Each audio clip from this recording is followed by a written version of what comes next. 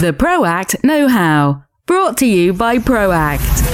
Hi, this is ProAct Sam at today's Living and Working Abroad podcast, which I thought what I would do is give a bit of an overall discussion of the challenge of change for 2019 with EU Brexit, and especially with a view to the impact on EU expats throughout the EU and in Cyprus in particular.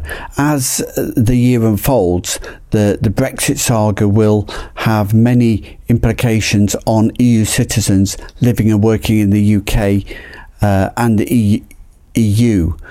Healthcare is a big issue for everybody, and it affects each EU citizen, whether the UK or EU, depending upon the country that they live in. So whatever you're used to or expect in your home country can be different in the country that you choose to live in. So the UK are proud and give a free point of use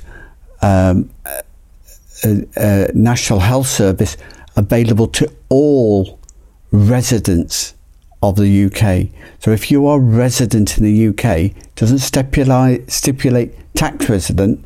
If you're living in the UK, you qualify for the National Health Service with or without a contribution, with or without a migration registration. So 500 million EU citizens have got that opportunity. But in different countries, there's different rules and qualification periods and levels of service. And this is an issue that expats need to consider when they choose to relocate. So particularly, we're looking at the changes for UK and EU expats in Cyprus at the moment, with the introduction of the new Cyprus National Health Scheme. Now, Cyprus is a great location for international business, offering low tax and friendly corporate structures for holding companies or for administration companies in a stable environment to protect assets.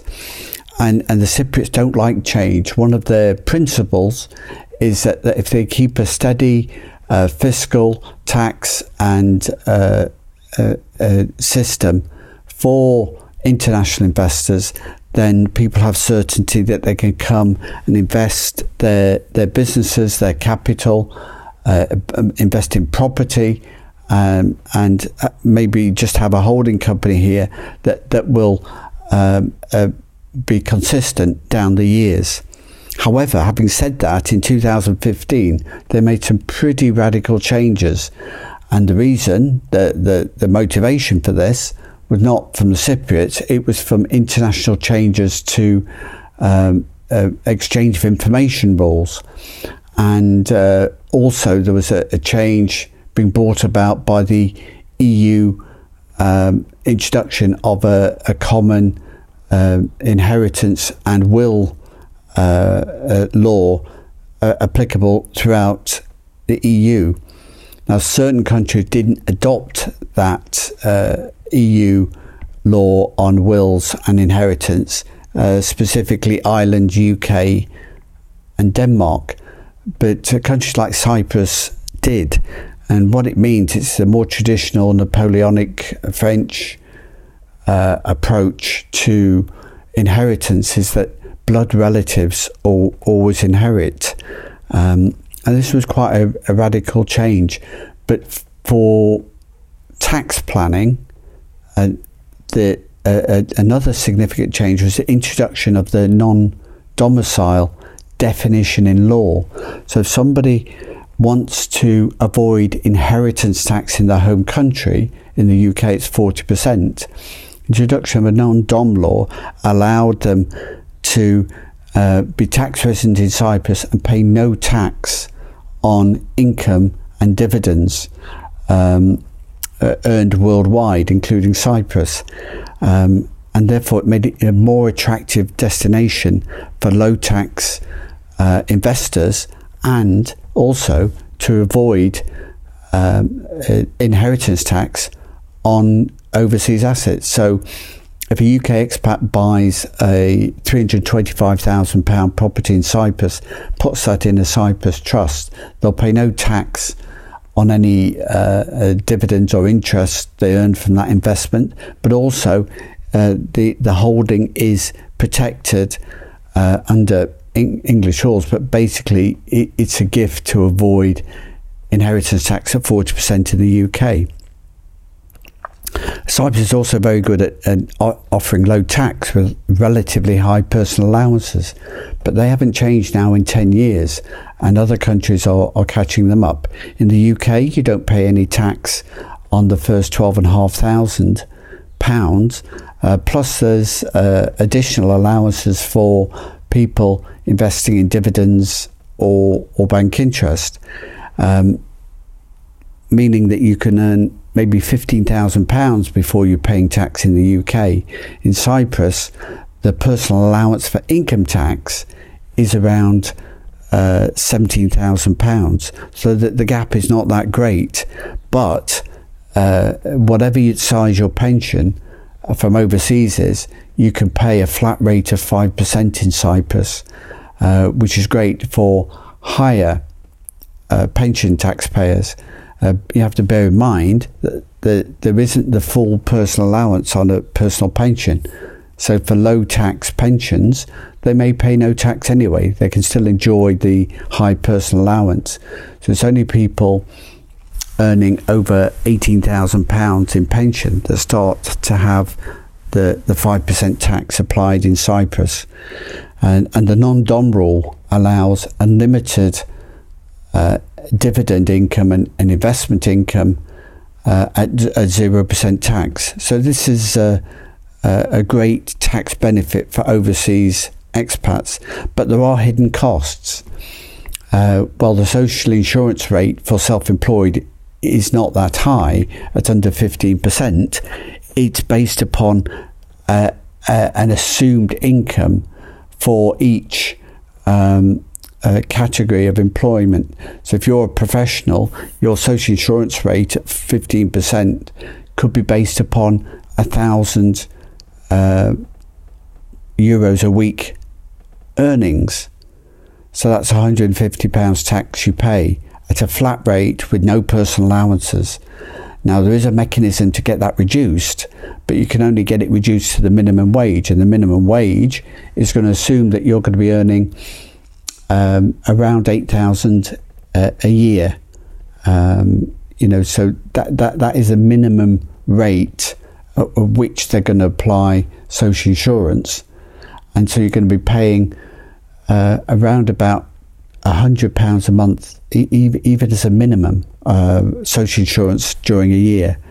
There's audit requirements for businesses turning over £70,000. Whereas in the UK, the audit requirement is 5 million, and there's a defence levy. And if you do have to pay defence levy in Cyprus, the rate at 17% for dividends or 30% for bank interest is a flat rate. There's no personal allowance on this. So with the wrong sort of income and the wrong status, if you're domiciled in Cyprus with a lot of bank interest, you're paying 30% interest straight away. And another catch is that the quick tax rises that we get in Cyprus. So at £30,000, 36,000 euros in Cyprus, you're paying 30% tax. So though you've got a relatively high personal allowance, just under 20,000 euros, by the time you get to 36,000 euros, less than double it, £30,000, you're paying 30% tax. So you quickly jump to a 20 and 25% band. In the UK, you have your £12,500 personal allowance, but then you pay 20% right through to £46,000. So at £30,000, you're actually beginning to pay more tax in Cyprus than you are in the UK. So it's an interesting point to compare different tax systems from that perspective to see if it suits you. It's not to say there's not other mechanisms around, like a dividend income strategy for a service company, and you could talk to us about that at proactpartnership.com. But it is something that expats need to consider, the quick rises in tax. In the UK, a non-EU citizen wanting to relocate to the UK, 30,000 is the minimum income that they have to earn, as a comparison, to go in and live and work in the UK. But they will only pay 20% tax, over £12,500. In Cyprus now, we have a new tax. So the Cypriots don't like change, but they're bringing in an EU standard health service, which will be available throughout the communities, throughout the towns. And it's a great improvement to the health of the nation and the availability of services. It won't completely negate the need for private insurance, but it will certainly change it. And many people are considering taking up private because they're uncertain whether they'll get access to the system. So there'll still be a point of sale payment like there always has been with the Cyprus National Health Service. You could always go there without a medical card and pay as you go, at rates which weren't that high. Now there's a national health insurance tax been introduced, and that effectively pays for the Cyprus health system. The government are paying into it, but also every Cypriot tax citizen has to pay into the national health insurance tax. Now the rates start in 2019 at a lower rate, and they increased in 2020. So an employer and an employee together will end up paying 5.5% tax. A self-employed person will end up paying a similar rate, around 4%, and those payments will be matched by the Cypriot government. But the categories of people that it applies to is actually what's quite radical, because up until now in Cyprus you've only need to do a tax return if you had a tax liability. So an expat with a £17,000 pension could get an S1 from their home country to allow them to have access to Cyprus medical service paid from their home country, and pay no income tax, and life is good. Even if the expat is earning £80,000 from pensions, they're only going to pay 5% on that tax, about £4,000 a year, whereas in the UK you'd be on 40% high rate tax. So there's a big 35% tax saving, and still you've got the non-dom tax paying 0% on dividends and interest. But the catch is now is that everybody has to pay the new national health insurance tax, and also everyone has to do a tax return. The reason the new Cyprus online tax return system, which has been introduced very rapidly with lots of radical changes, great system, but it's meant lots of changes to deadlines and submission rates over the last few years. But that whole system has caught up now, and for 2019 everything should stay on track. So with online tax returns, online temporary tax payments to be made. And if you need to talk to a tax advisor, talk to Proact Partnership, contact us on proactpartnership.com. So all people that are employed in Cyprus, if they're paying social insurance now, will qualify for the new health service system, but they have to pay the additional national health insurance tax. And so for an employer and employee, that starts at about 1.7% for an employee, with 1.8% for the employer. So expat employers need to work out, are they going to pay that for the staff, or the staff going to pay that as a deduction of salary for their 1.7%? But it is compulsory that the employer changes what they're doing and pays that national insurance tax straight away. In addition to that, we have the anybody that has got a self-employment has a rate of 2.55% in 2019 to pay, in addition to the social insurance that they were paying before. So again, that's additional tax to the 14.6% they're paying at the moment. In addition to that, there's a couple of other categories of people that are going to be brought into the net. So if you are not an income tax payer, and you're non-dom, so you're not paying tax on your dividends and interest, you still have to pay the national health insurance tax at the employee rate. Even if you've got an S1, you're required at the moment in the second quarter of 2019 to do a tax return in Cyprus and pay 1.7%. So if you've got an income of £20,000, you could pay little or no tax in Cyprus, little or no income tax, little or no dividend tax or bank interest defence tax, but now you have a 1.7% flat rate tax to pay this year, which is rising to about 2.5% next year. So somebody on a 20,000 euro income with a previously paid little or no tax and wouldn't do a tax return now has £340 a year to pay in tax for 2019. Not the 2018 returns, which are still finishing off, but for 2019. Even if you've got no pension income, you could still have a liability. So anybody who just got rental income or bank interest or dividends, if they're a Cyprus tax resident, even if those incomes from abroad, should pay this national health insurance tax on those incomes. Now, with the exchange of information, people can find out. So banks and tax agents, property managers in the UK will be reporting all this income into the tax authorities and then sharing it with your country of tax resident.